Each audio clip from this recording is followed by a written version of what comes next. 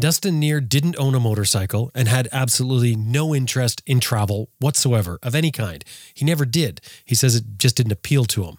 But one day a good friend gives him an old Suzuki motorcycle, a DR650, and that DR650 changed everything for Dustin, sending him to places that he'd never even heard of before he got this bike. It starts with day rides, and then he slowly progressed into longer and longer trips until one day he rides to Alaska and then decides to just keep going. I'm Jim Martin. This is Adventure Rider Radio. Stay with us. We got a good one for you.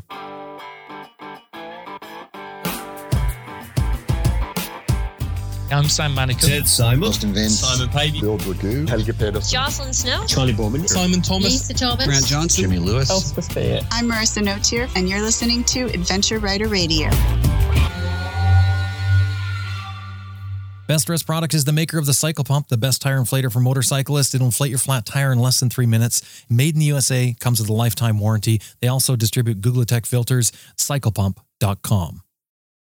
And Green Chili Adventure Gear offers American-made, heavy-duty luggage systems for all types of motorcycles. You can turn any dry bag into luggage using their strapping system.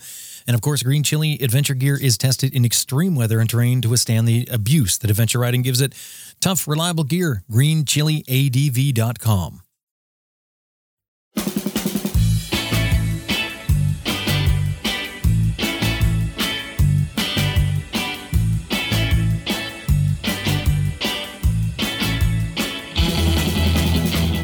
Yeah, hi, I'm Dustin Nere. I'm from Loveland, Colorado, United States, and I'm an adventure rider and kind of an outdoor enthusiast. And I paint classic cars to try to fund all my interests and live the life I want to live. Dustin, welcome to Adventure Rider Radio. Thanks so much for having me, Jim. Really glad to be here. You paint classic cars. How do you get a job doing that? It was my dream job. I went to school for it in Wyoming. So as far as riding motorcycles, when did you get on your first bike? I think I really got on my first bike when I was about 15. I actually took a rider's training safety course. I think I was 14 or 15. There's a program in Minnesota where I grew up where you could get your permit at that age and actually ride before you could get your regular vehicle driver's license, as long as you were riding with someone else that had a license. So you just need another motorcycle rider fully licensed to ride with you? Correct, yeah. You went on, I assume you got your car driver's license. You mentioned about going through for classic car training, restoration training. Yeah, I did. Yeah. Almost right out of school, I got a job in a restoration and hot rod shop, actually right here in Loveland. And I just jumped into that. And yeah, I was just into the car scene. That's your dream job. It was my dream job. Absolutely. Yeah. So you're in your dream job. Life is ticking along. I assume at some point along here, you meet a woman. Can you talk about that? Not so much the meeting of the woman, but I mean that part of your life. Sure. I was kind of just, going through the paces that I thought I was supposed to go through, I think, looking back. I think of it as kind of a Midwest U.S. Ideology of how you go through life. You graduate high school, you go to school, you get a job, you buy a house, you get married, you just go through the steps. And I was doing those things. I got married in 2010. I actually had bought a house shortly before that. And yeah, just doing life, how I thought you were supposed to do life, and I thought I was happy at the time. Yeah, well, there's nothing wrong with it. To me, it sounds great. But you, at that point, you're settled in, you've got something happening in your life, you've got hobbies going on. That's going to keep you sort of in that one spot, which is it's comfortable. There's just no doubt about it. Can you sort of put yourself back in that time? You're there, you're working at a classic car restoration company, you're doing your side projects, you've got your wife, you've got your outdoors activities, no doubt, you've got a mountain bike and things like that. What would you have said back then about travel if somebody talked to you and said, what do you think of, packing everything up and heading off on an adventure? What would you have said? How would you have felt?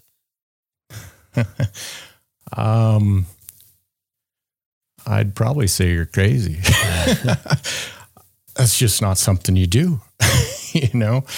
I mean, I didn't know anybody that did anything like that at the time. I had some relatives that would go on vacations to Europe and things. And I honestly didn't even have that much interest in even hearing about those trips. If I'm completely honest, I don't know. I didn't have that interest or even understanding of travel, I guess.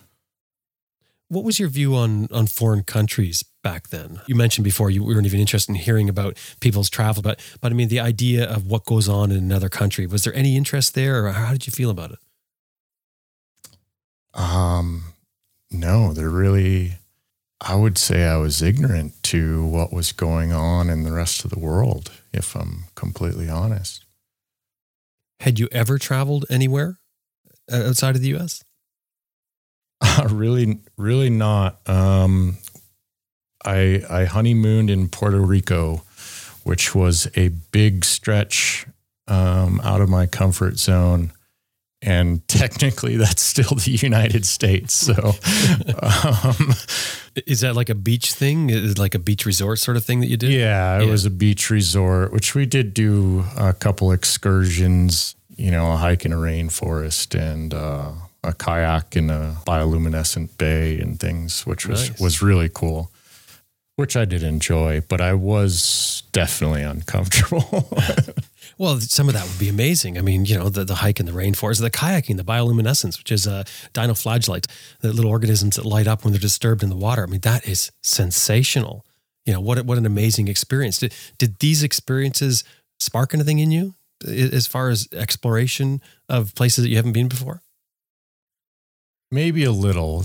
Yeah, the kayaking through the mangroves and the bioluminescence, that was really spectacular. And that, I would say that opened my eyes a bit for sure.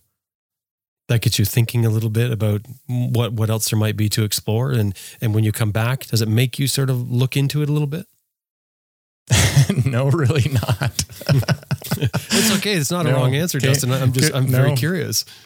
Really not. I don't think so. Came back and jumped back into the groove, Right back to work again. And I mean, it's a vacation, right? I mean, that's what you expected. You expected to go experience something and come back and go to work. Yeah. There was an event that came up or something that happened with your friends. They gave you something that sort of changed things a little bit for you, at least introduced you to something new. Can you talk about that and how that happened? Sure.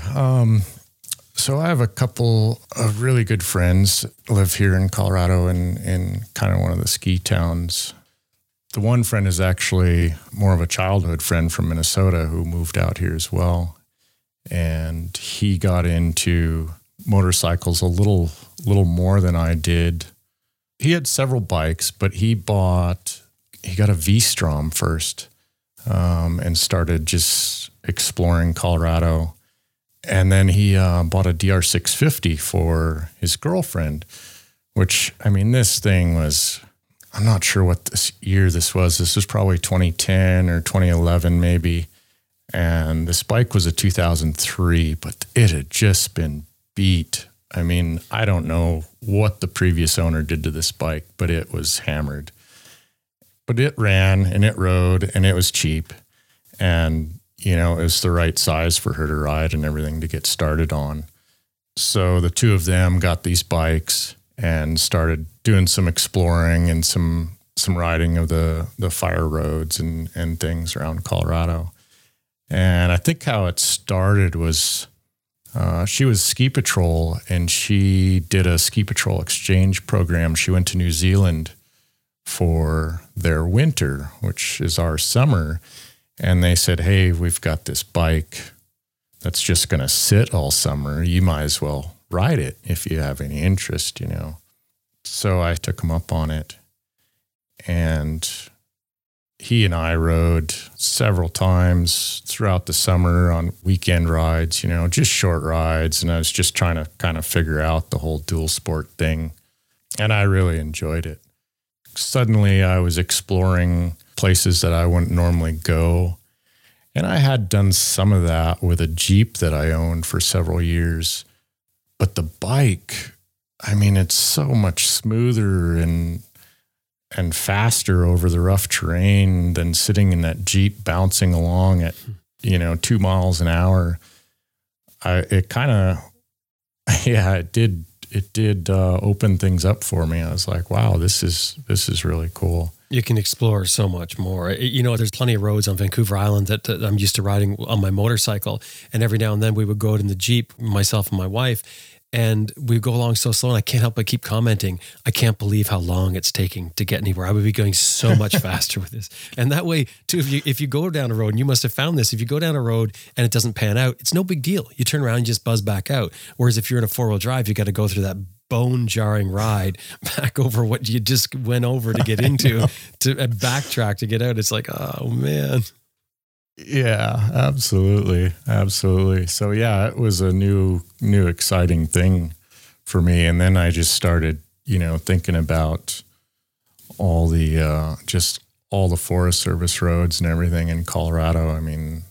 There's so much here to explore. But it was temporary. She was gone for the summer. So I was just borrowing this bike.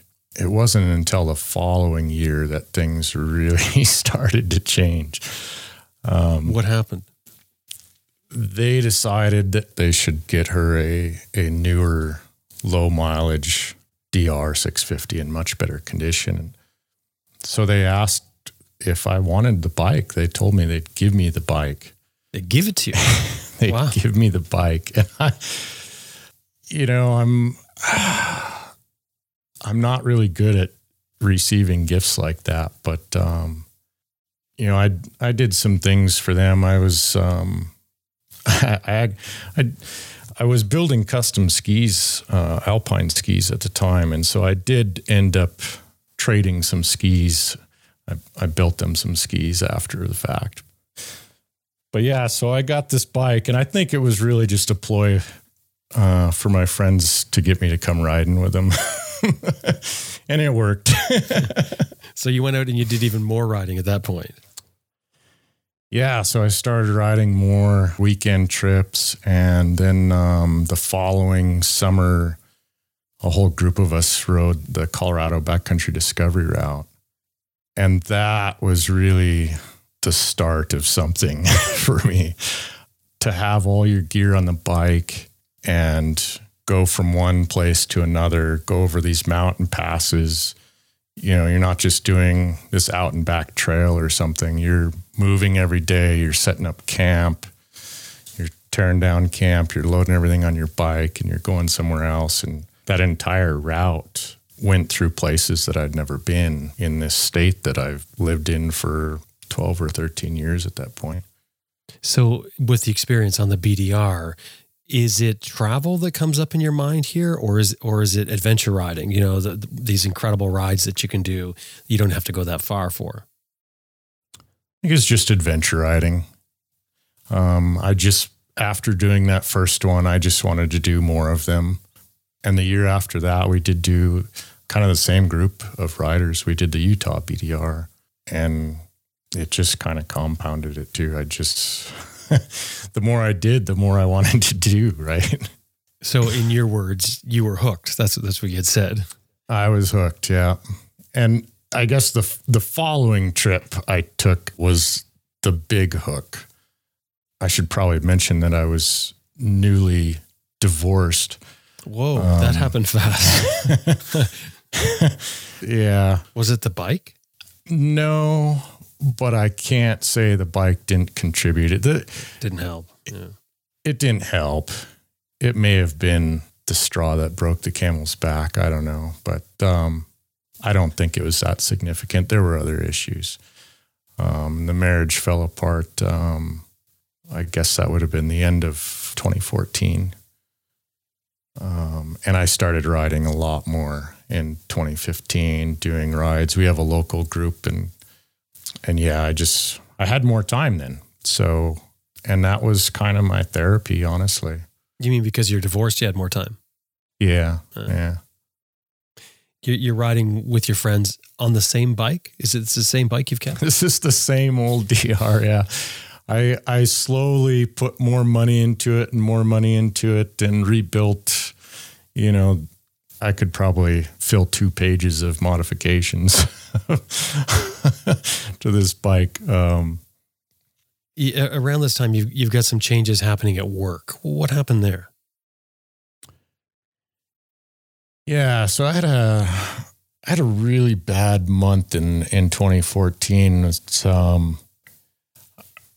But at the same time, my wife left the company I'd been working for 12 or 13 years at that point, got bought out and had knee surgery all within a month. You had knee surgery? Yeah. So this is back when your wife leaves, your company gets bought out, and you have to go in for knee surgery. This is all fairly close together. All within a month, yeah. A month. I think, yeah. You decide to make a major change here. How does that happen? Yeah, so several things just started kind of falling into place, I think, for this to happen. Our BDR kind of group, our kind of annual, it seemed like an annual trip at this time, was not going to do a BDR trip that year. And I decided to do a solo trip. And rather than a BDR, I decided to ride the Continental Divide route from where I live to Canada. And that is what really got me hooked, that trip. Being on my own, on the bike, with the freedom to make my own decisions and go wherever I wanted and camp wherever I wanted, and just the complete freedom you get from that kind of travel. And I did actually cross into Canada on that trip, and that was a huge deal for me. I'd never crossed a border before. Granted, the border between U.S. and Canada is pretty benign, but you're crossing with a motorcycle, and I mean, yeah, everything's different.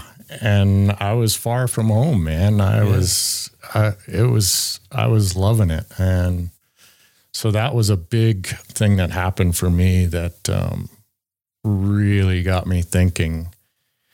And I think it was right after I got back from that trip, I found out about a Horizons Unlimited meet in Grant, Colorado. I think it was like the following weekend or 2 weekends later or something. And I went to that and I met some travelers there and talked to them. And I think those 2 events were really what got me thinking about doing a bigger trip. And at the same time, things were really kind of digressing with my career. I wasn't happy with the way things were going with the business. And things just started kind of, falling into place. And I started looking at the real estate market. I'd owned my home for almost 10 years at that point, and started looking at the opportunities I had and kind of this newfound freedom. I'd been single for a couple of years at that point, and just the realization I could do whatever I wanted. I had the means to do it. And if I'm ever going to do it, the time is now. Mm. I assume that you mentioned about going to a Horizons Unlimited. You mingle with people there. You probably run into people there who've told you their story. They sold everything and they hit the road, and they tell you the adventure. You already have a taste for adventure on the motorcycle now with the trips you've been doing. Did that happen? Did those things happen to sort of come together to really strengthen your feeling for getting out there? They did. Yeah, they absolutely did. Interestingly enough, though, I did meet one young guy there at the HU meet. He was from Europe. He had sold everything. I believe he flew to New York and bought a bike and was traveling around North America on a ridiculously low budget. I think his budget was like $7 a day. And that was that was everything for the U.S. And that's incredible. Yeah. I don't know how you can even do that. I just quickly off the top of my mind, I don't know how you could do it. He was to the point he was limiting his speed on the bike because of the fuel mileage. So he wouldn't go more than, he had it figured out as like 42 miles an hour or something ridiculous like this. Right. And, he'd only go so many miles a day. And he actually told me, do not do it. He wasn't enjoying it. Well, I mean, okay, wait a second. $7 a day, you sort of get an idea of why he might not be enjoying it. That's a lot of restrictions. This was extreme, yeah. And that did make me think the other way a little bit. So what was he there for? Was he there to tell people, hey, look, don't make a mistake and listen to these people? I forget. I think he actually gave a presentation on exercises to do to keep your body kind of in shape while you're traveling on a bike and some things like that. And I think he just maybe happened to be in the area. I'm not entirely sure, to be honest. Well, it might have been free camping for him too. He's working on that tight of a budget. Absolutely. It could have been the draw of the free camping. But did you actually sit down and talk with him when he's telling you this? Because that's alarming. You have this idea and then somebody tells you that. Did you sit down with him and sort of like glean more information, or did you just sort of walk away at that point? I didn't talk to him extensively. I kind of asked him about how he was camping and things of that nature and eating. And I mean, he's eating just, like a squirrel, just like nuts and berries, sort of stuff. Right. Like it was just so low budget. It was crazy. But, it kind of made me think about what was possible also. And honestly, looking back, I wished I would have talked to more people at that meet. I've always been pretty shy and kind of introverted, and I don't feel like I took full advantage of that meet. Think I could have got more information. Then you went home, you're looking at the price of selling your house and seeing what sort of profit there may be in there for you. At some point you take the plunge. Do you remember the moment when you decided this is it, or was there a moment? I was slowly working up to the idea, but I remember I spent that Christmas with my parents, as I usually tried to do, and I told them at Christmas that I'm leaving my job, I'm selling my house, and I'm gonna travel on my bike. So that was a huge moment. Is this a test? Like, are you testing the waters here to see how ridiculous this sounds when you tell them? Or was a decision made at that point? No, I think it was totally made at that point. And in fact, it might have been made before then, but I was hesitant to tell my parents because I was not looking forward to what the reaction was going to be. Which actually really, my mom's reaction really surprised me. My dad's was exactly how I anticipated. What did your dad say? Absolutely nothing. Not a word. And my mom said, I think that's fantastic. And it blew me away that she thought that. And I don't know I think she genuinely did. It wasn't just to support my decision, and my dad, I think, after a month or two went by where they knew I was selling stuff and starting this whole preparation to leave, I think my dad realized I was serious, and then he was on board 100%, and that surprised me as well. And I was just so grateful for how supportive my parents became at that point. You're selling off all your possessions, like, yard selling it or selling it on ads and things like that to raise money, to liquidate everything. I mean, you're serious about this. You're getting rid of everything. Yeah, almost everything. I kept my tools and things that I'd amassed over the years because I knew at one point I'd have to go back to work, and that's, I needed those tools to do the things I knew how to do to make money. So I did end up keeping all that kind of stuff, but everything else, I was selling on, I think it was like a 6-month process of selling stuff on Craigslist and Facebook Marketplace. And my parents came out to visit and help me do a garage sale and just trying to get rid of everything. And I started thinking about all the stuff I could sell, and I would think about it as, if I can get, so much money for this, that's just another day on the road or another 2 days on the road. And so I would look at something like, I can get, $20 for that. That might get me through a day or part of a day or something, So I started looking at everything that way. And what was your plan? I didn't have much of a plan. That trip to Canada, when I took that trip, I just wanted to keep going. I really just wanted to keep going. And I think that's where the idea came from to go to Alaska. I don't know if there was really another reason. My parents had gone there on a trip. They did a really fantastic trip to Alaska for their 40th wedding anniversary. And I was looking at all the photos with them and everything. And I thought, I got to go up there and see that. And I thought that was the perfect way to do it. But I didn't have any plan beyond that. I mean, I remember telling people, when they asked, I said, well, hopefully by the time I get to Alaska, I'll come up with a plan. You're what, 35 years old at this point?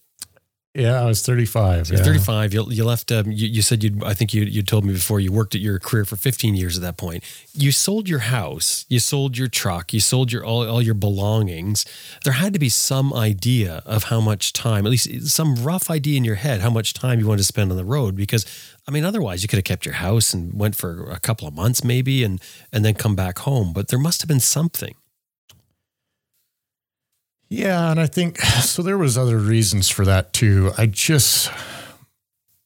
was looking for a fresh start, and I thought that I wanted to move somewhere, and I didn't know where. And so I thought I'd use this trip to explore Montana and Idaho and Washington and Oregon, thinking that maybe I'd happen across some place that I just would love to live.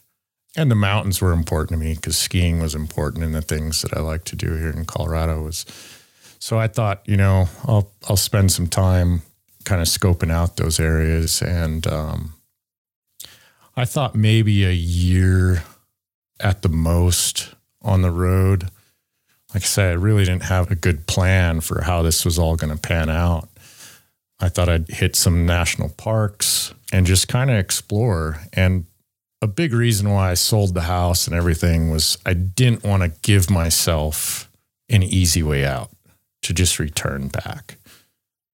And I had to force myself just out of my comfort zone. And that was the way to do it. So it almost begins as a bit of a relocation thing, a fresh start you mentioned. So you're going out and you're checking out other places. There's no real intent here to leave the United States necessarily. Other than maybe into Canada as you go to Alaska. You got to go through Canada to get to Alaska. Right, but that was it. Other than that, though, you're sort of looking at exploring the U.S., your own country. Absolutely. Yeah, absolutely correct. You made it to Alaska. Unfortunately, it was a little later than I had hoped. It surprised me how much work it took to get rid of everything and get the house sold and everything, even though the house sold real quickly because the market was crazy. But it's kind of funny. The day I left town was the day I closed on my house. I literally slept in my sleeping bag on the floor of my bedroom in my house with a completely empty house with my bike in the garage loaded, ready to go. And I left the house, rode to the closing, signed all the papers. I rode to my job. I turned in my keys and met my parents for lunch and left town. That's like a movie. It was crazy. And, that day was actually a lot harder than what I ever anticipated. I mean, there were so many mixed emotions with that. What do you feel?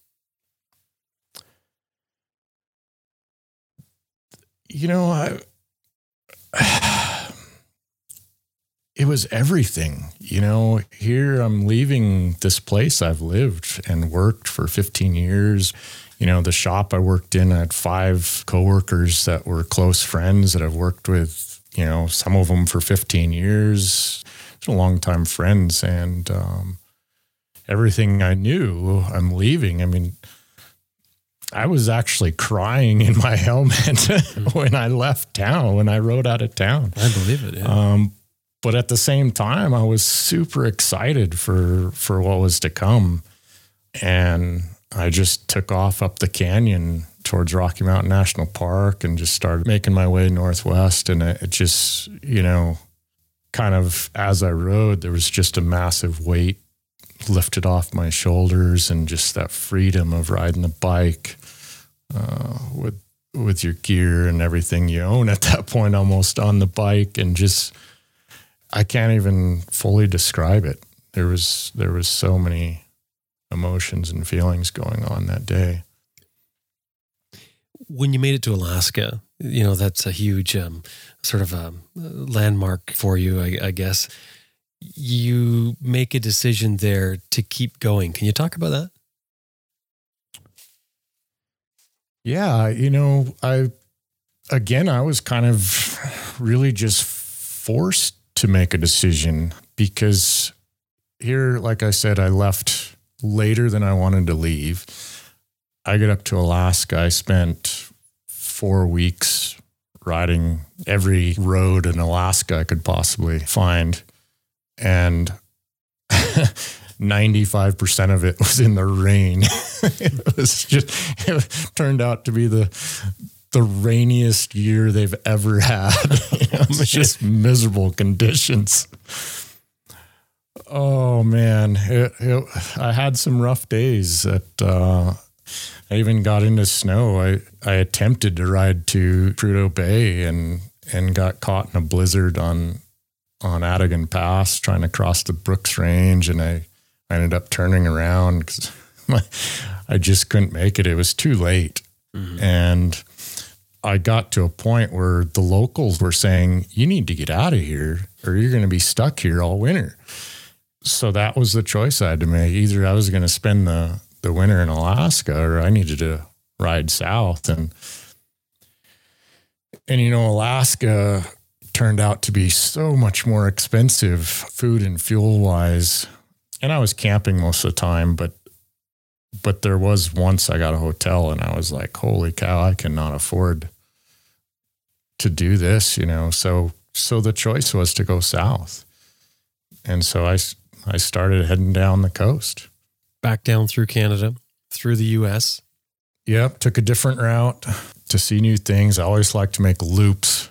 I don't like to go back down the same road I came as much as I do a loop. So exploring new roads on my way down, meandered down the coast, actually ended up riding the Washington BDR as I came back into the States and got on the coast and started heading down the coast and just kept going. Eventually you get to the Mexico border. That had to be a big deal for you. It was. At this point, I had a few people, suggest that I should go to Baja or I should go to Mexico. And I was extremely apprehensive. As I think I mentioned, my Spanish class in high school was borderline failure. So I knew zero Spanish. And yeah, I was really apprehensive. But I think a few friends and a few people convinced me. And really, now I was getting into November. It made sense to go further south. So yeah, I crossed into Baja, and it's actually a really funny story. I went over to Tecate, which I found out was a really simple border crossing. And I expected the border crossing to be more like the U.S.-Canadian border crossings. And I got there and I pull up and the gates open and there's a green light and there's nobody there.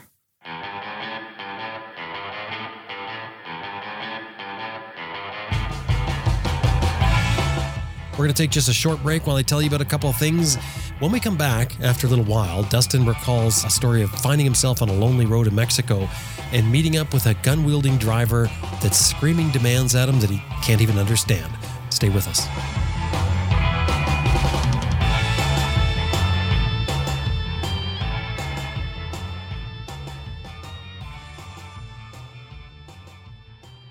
Heidi and David Winters developed through necessity, actually, while they were on their round-the-world trip riding 2-Up. Yes, they're riders just like you. They poured their heart and soul into this, and in the end, this is something that has changed the lives of, countless riders they're using the Atlas Throttle Lock now. Now, I remember one time riding across Canada, going through the prairies, and it was beautiful weather. I mean, everything was great. It was really stunning country to look around. But I mean, it's like you spot a tree. It would take 3 days to pass the tree. It was that flat. Okay, slightly embellished. But anyway, I remember desperately needing a break from my riding position. There wasn't anything really wrong. I was just tired of being in that riding position and having loads of miles to go that I wanted to cover. I didn't have the Atlas Throttle Lock. I would have loved to have had it because your throttle hand just gets sort of tired of being in that exact same position mile after mile. Now, I did have another style of lock that frustrated me to no end because it just kept backing off gradually from vibration. So it was just an exercise in frustration. Well, now I have the Atlas Throttle Lock, and it never fails me. This thing is made like a Swiss watch. It clamps onto your handlebar in a few minutes, but it feels like it was designed for your bike. There's 2 buttons on it, one for engage, one for disengage. They offer firm, positive feedback when you press them, and there's no mistake about what you're doing with this thing. And when you need to slightly adjust your speed, you just simply twist the throttle. It holds the new position. You want to slow it down a bit, you back the throttle off. It holds the new position. This thing is a beautiful addition to your motorcycle. AtlasThrottleLock.com is the website. Anytime you're dealing with them, throw in there that you heard them here on Adventure Rider Radio. AtlasThrottleLock.com. See and be seen. That's the motto at Cyclops Adventure Sports. Cyclops makes all kinds of lighting products, especially designed for us riders.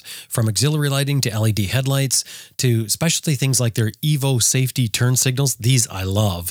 I have them on my bike. The Evo safety turn signal inserts, they replace your stock turn signals front and back.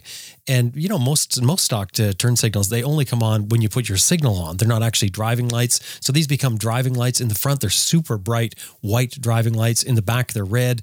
In the front, they turn orange and become signals when you put your signal on. And in the back, they also signal, but when they signal in red, and they come on with your brakes, and they are stunningly bright. Like, talk about being seen. These things punch holes through the darkness, and they command attention in the daytime.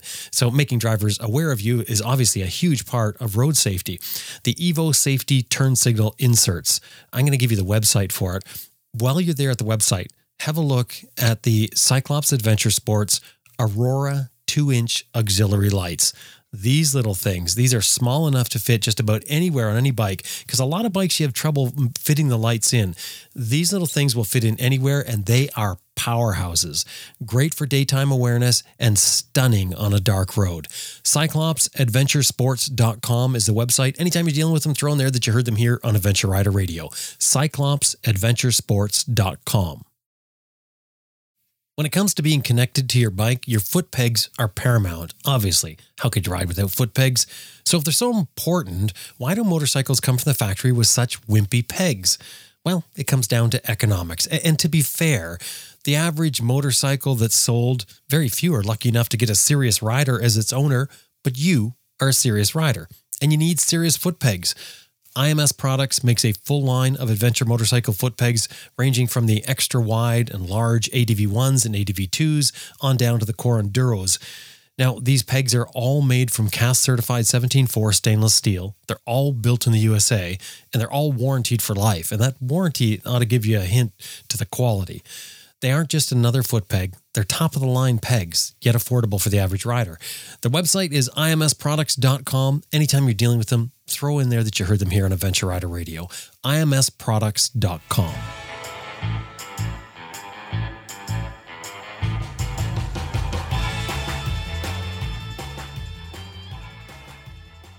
So I rode through, and I get through, and I'm just in town, and I'm looking around like, where's the checkpoint?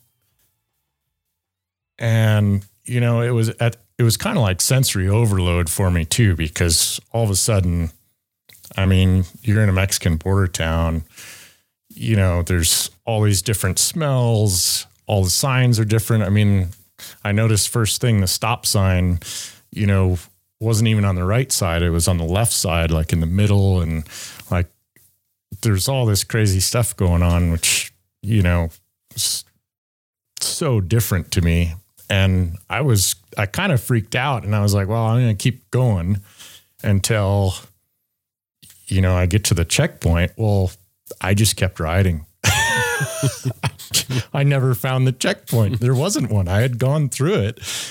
And I did not realize that it's totally up to you to go find customs and immigration and everything. And so I just kept riding. And I rode like, I don't know, 180 kilometers into Baja without ever checking into the country. And, oh man, I didn't know what to do. You know, it was getting to be time where I needed to set up camp for the night. And I'm like, I didn't want to ride all the way back to that town. Like, I was just kind of freaking out. And I found this little winery where I asked, this little vineyard where I asked if I could camp in the orchard there. And which was a struggle, because I thought, oh, I'll use Google Translate, and yeah, no signal. So that didn't work. So I'm just doing hand signals, you know, but I just thought maybe being that close to the border, I would find somebody that would know some English, but that wasn't the case. So, yeah, we got through that. I gave them a couple bucks to camp in their orchard there in the vineyard. And,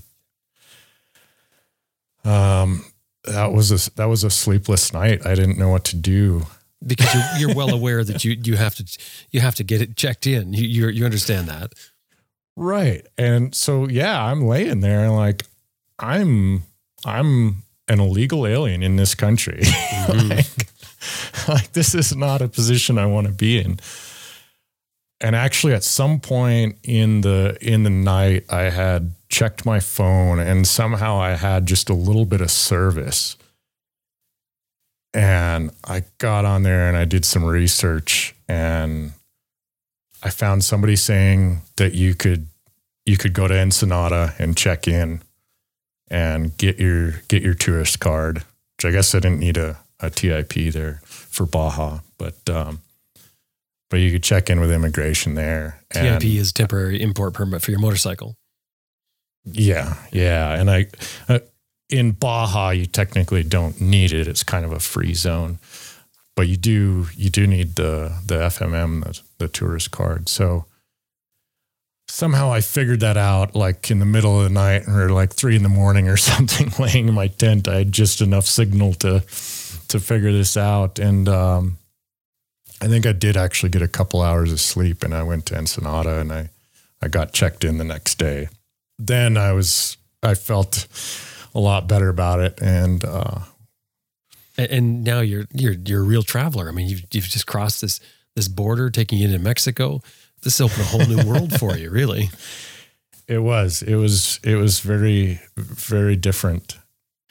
When I was in Baja, I met this retired Canadian named Guy from British Columbia, who was traveling by himself on a DR650. And we were actually going to ride together, but I got Montezuma's revenge that night from our dinner. I didn't know any better not to eat the salad, and I still give Guy a hard time to this day for letting me eat the salad because he knew better. But he says, I didn't know you. I thought you knew something I didn't. So I was in really rough shape that next day, and I got to tell him he left me to die there in my tent on the beach, and So he left. He left. He's like, I'm going to continue on.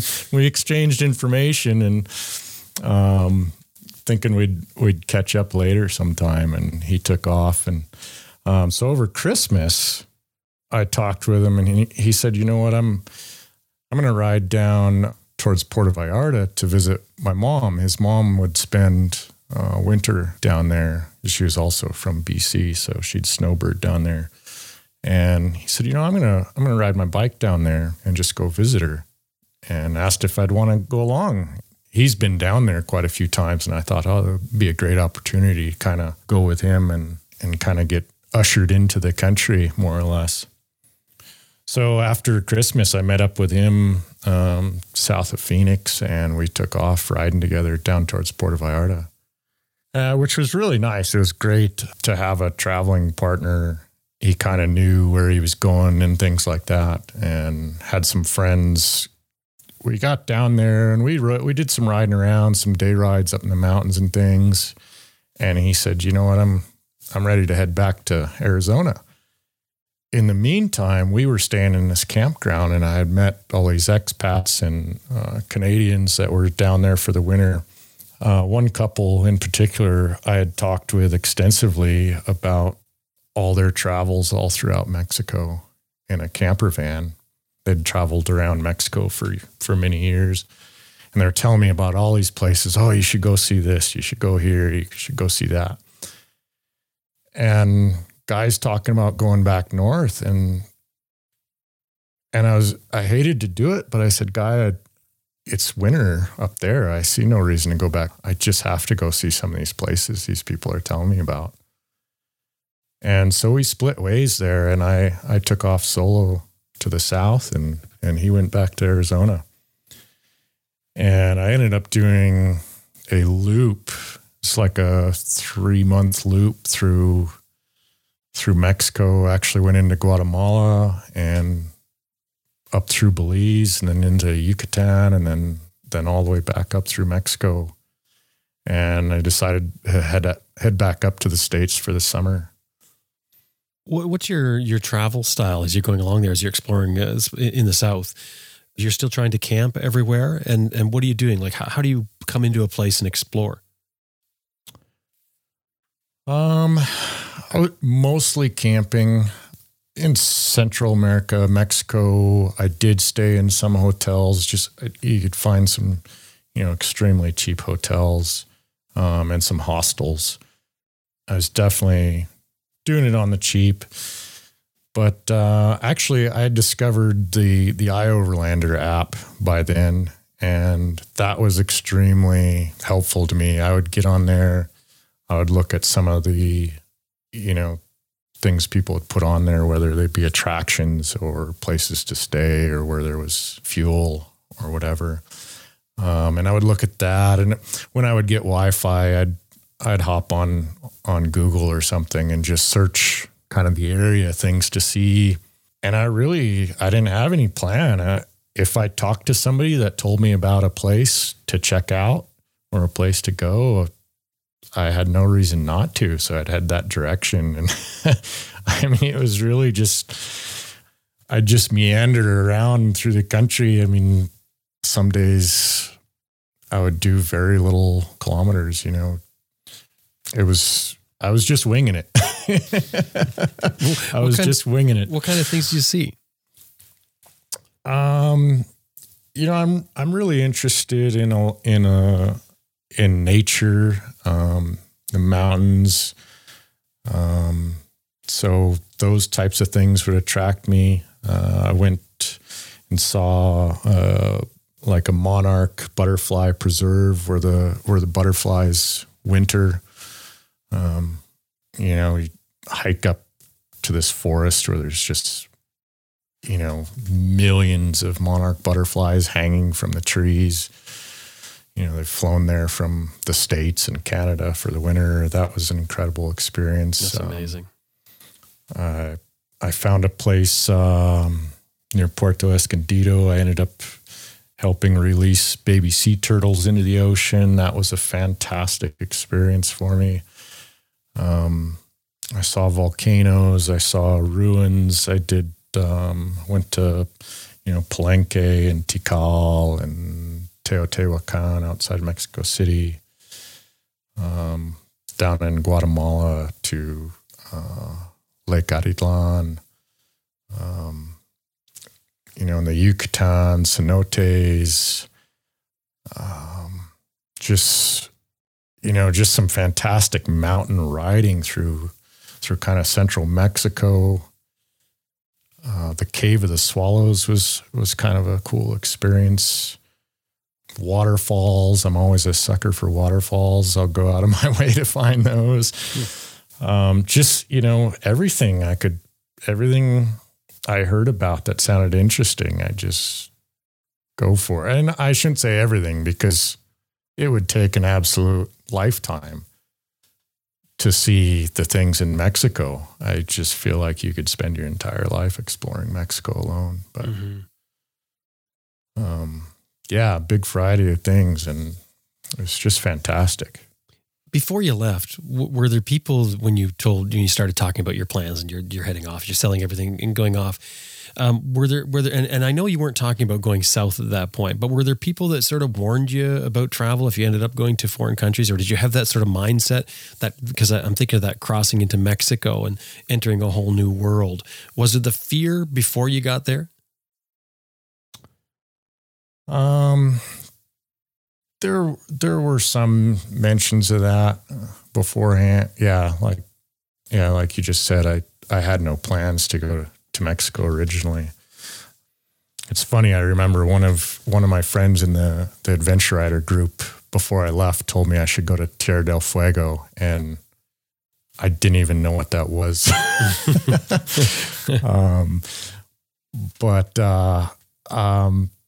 There was some fear. I know my mom was definitely nervous, and I'm sure my dad was too.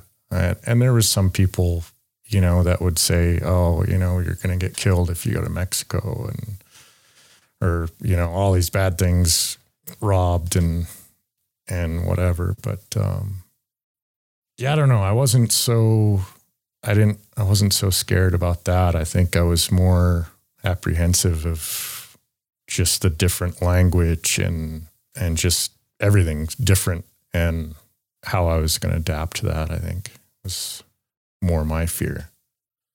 How many times did you get mugged or held up?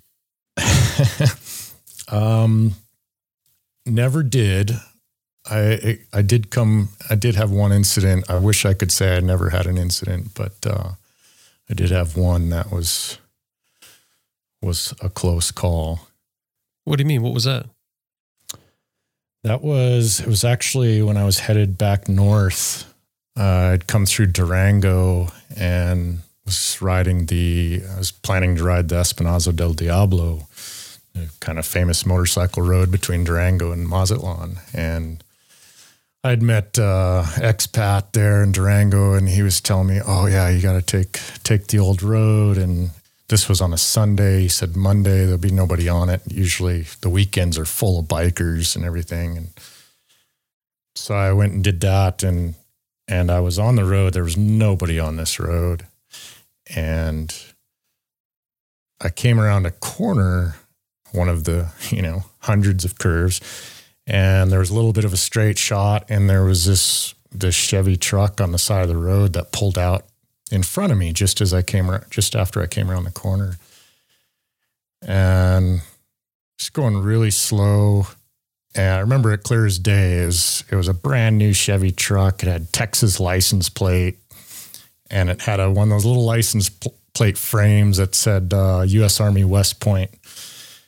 So it was going super slow, and I pulled up behind it, and I thought, it's a snowbird down here just looking at the scenery because you have just these expansive views on either side of the road, you know, these big valleys and canyons off this road. And so we get to the next straightaway and I go to pass him and he moves over and blocks me from passing him. And at first I thought, well, you know, he's just looking out the window, you know, got distracted, was looking at the view and just kind of accidentally moved over because then he moved back in his lane.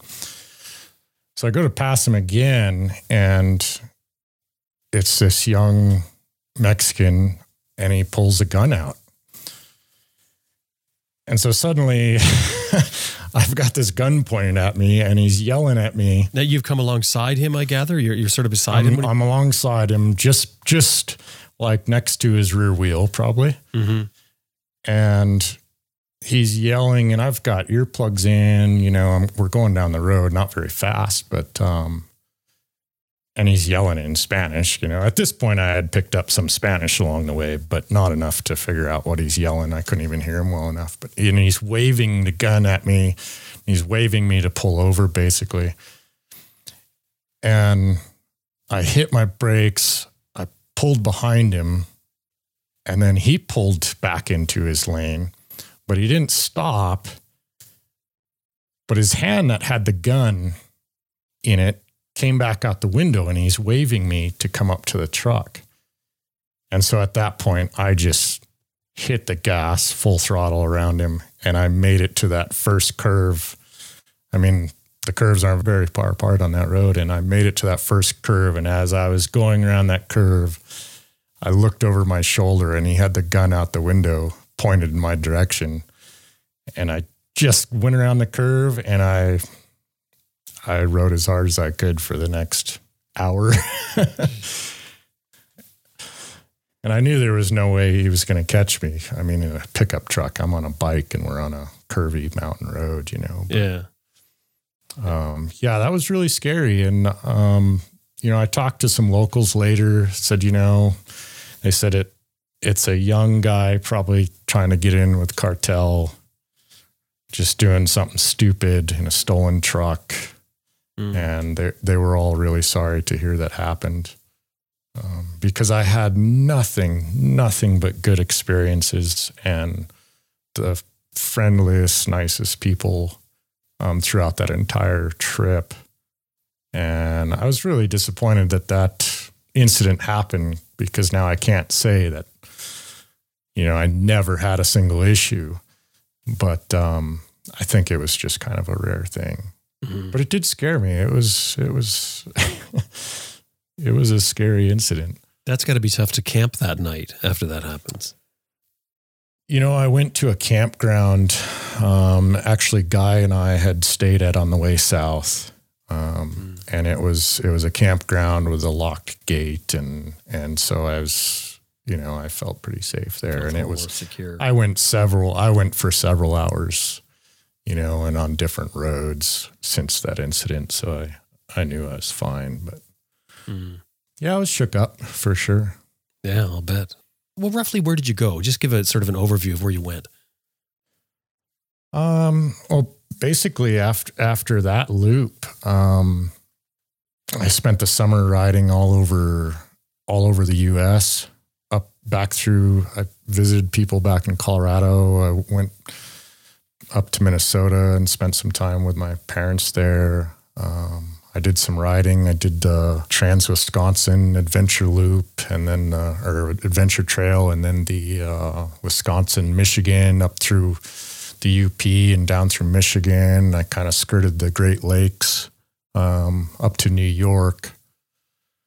Honestly, the best part for me was I did ride all the way to Ushuaia, actually with the retired Canadian Guy.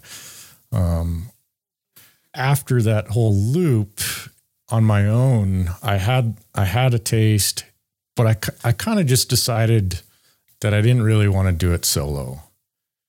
So I reached out to Guy again and I asked him if he wanted to go to Argentina. And he said, you know, I got to think about that for a couple days. He said, I had wanted to do that, and then he had seen this documentary. Somebody had ridden south, and they were held hostage in Colombia, and it was kind of this rough story, and that had turned Guy off from ever doing that trip. Is that Glenn Hagsted's story? I'm not even 100% sure. He's from California.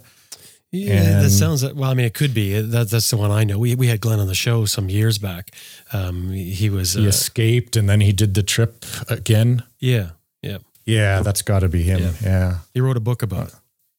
Oh, I should check that out. Oh, well, I think that's actually the book that Guy read. And Terror on Two Wheels, I think is what it is, by Glenn Hagstead. Yeah, that rings a bell. We've done an episode. I'm going to put a link in the show notes to the for this episode to that one, so that anybody's listening can go back and listen to Glenn's story. It's riveting.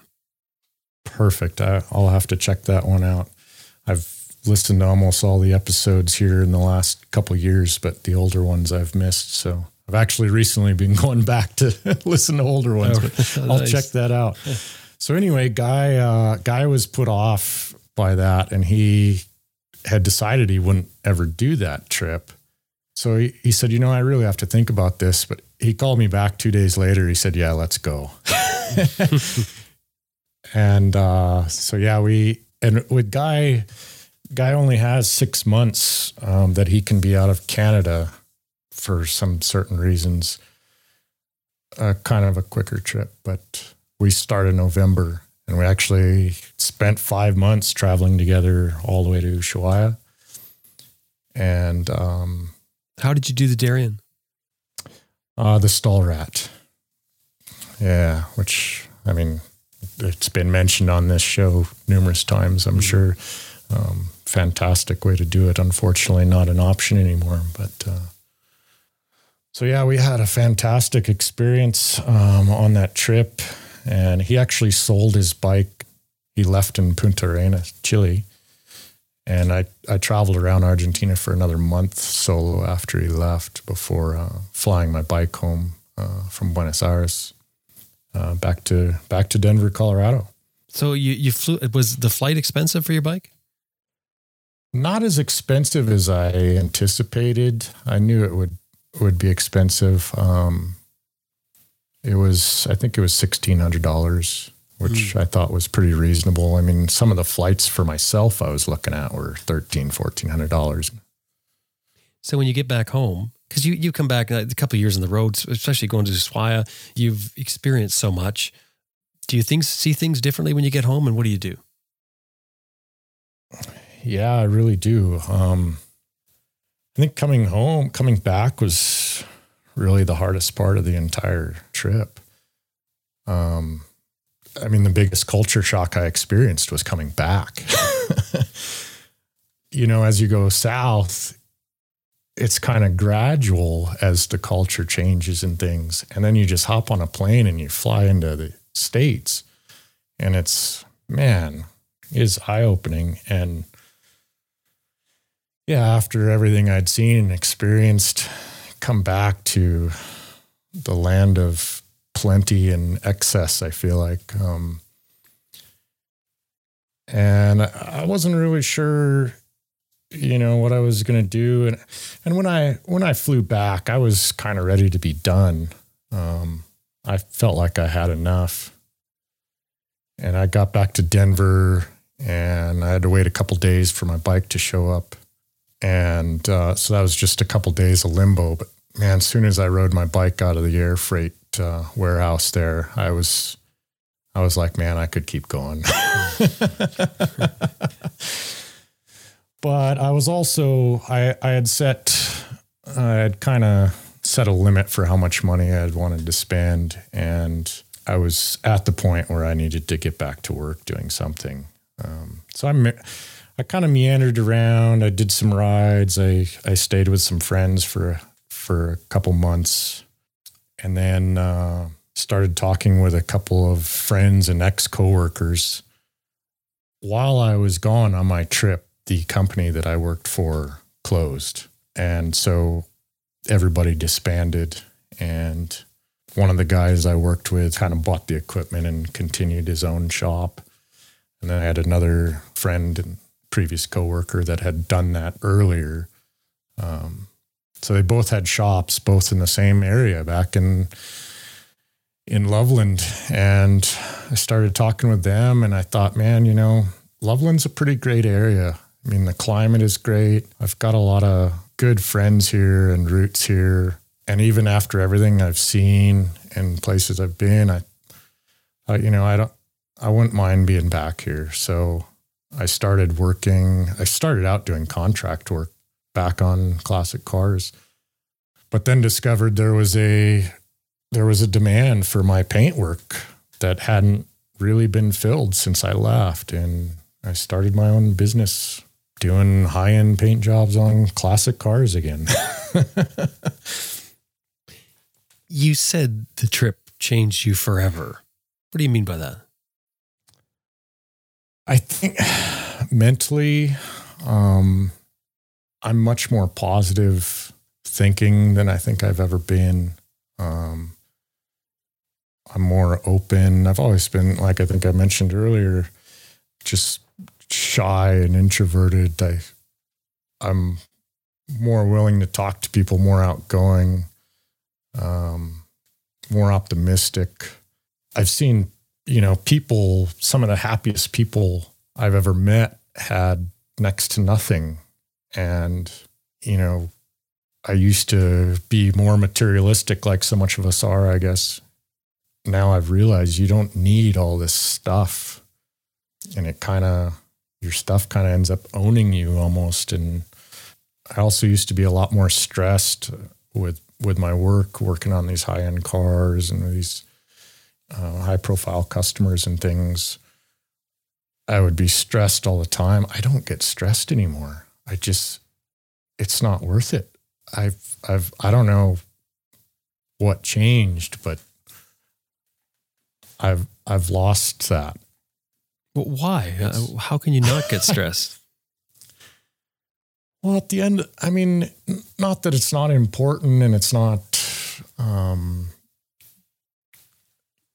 want to do right by the customer and everything like that. But at the end of the day, it's a car.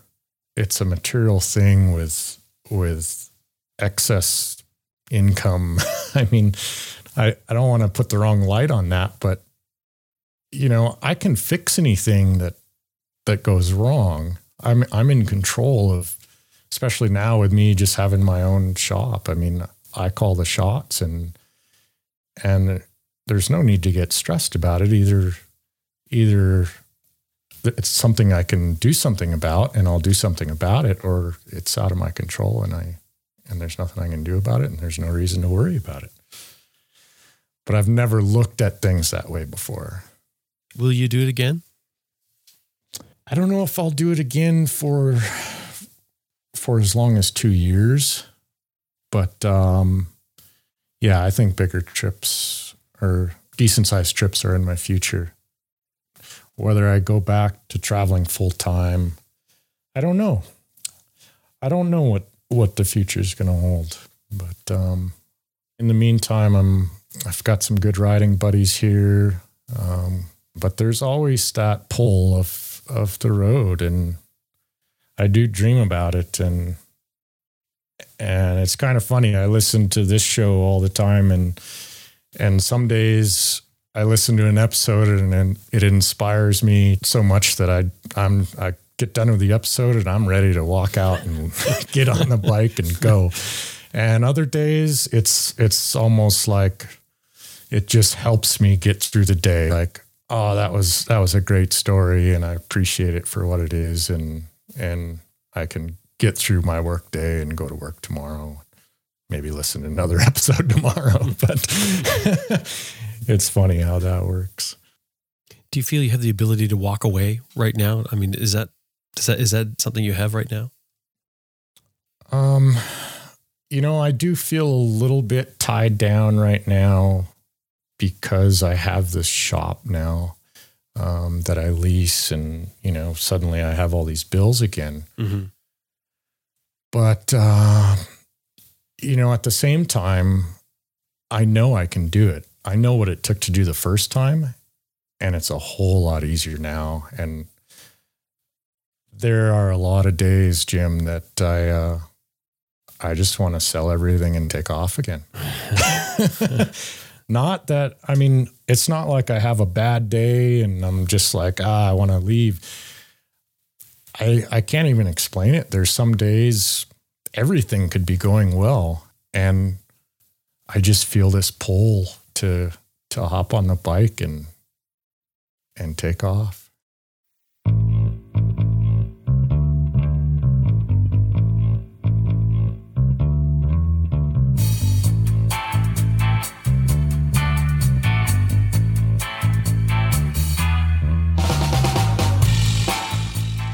That was Dustin Nere, classic car painter and fabricator, and of course, motorcyclist from his home in Loveland, Colorado.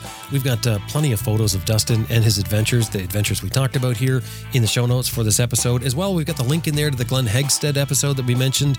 If you'd like to hear that one, that's all in the show notes for this episode on our website at adventureriderradio.com.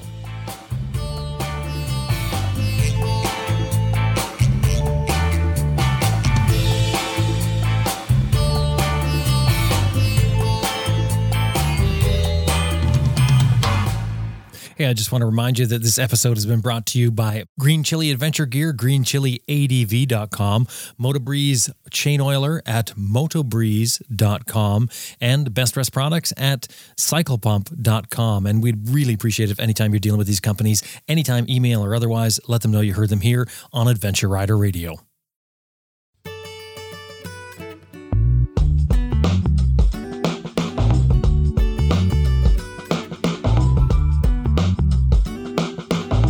Well, that about wraps up another episode of Adventure Rider Radio, and we sure hope you enjoyed listening to it as much as we did making it. Special thanks to our producer, Elizabeth Martin, and of course, you, the listener. Thank you very much for being a part of this. Hey, if you're not doing it already, this show is built on a model of advertising and listener support to make the whole thing work. Don't sit back and think that everybody does it, because it's a very, very small percentage of listeners that actually support the show. We would really appreciate it if you drop by the website, adventureriderradio.com, and click on support and see what we have to offer. Anything $10 or more gets you a sticker, an Adventure Rider Radio sticker. Anything $50 or more gets you a shout out on our Raw show. That's our other show that we do, separate subscription. You can find it anywhere podcasts are found. We do that once a month. And while you're at the website, you can find the information about Raw, as well as every show that we do has show notes, photographs of the people that we've talked to and the things that we've spoken about. Drop by the website, have a look around, adventureriderradio.com. Now it's time to get out there and ride your bike if you can. My name is Jim Martin. Thank you very much for listening and being a part of this, and I'll talk to you next week. Oh, wait, one other thing. We would love to get a 5-star review from you on iTunes or wherever you're finding your podcast. That helps other people find the show. So 5-star review. If you can do it, I'd really appreciate it.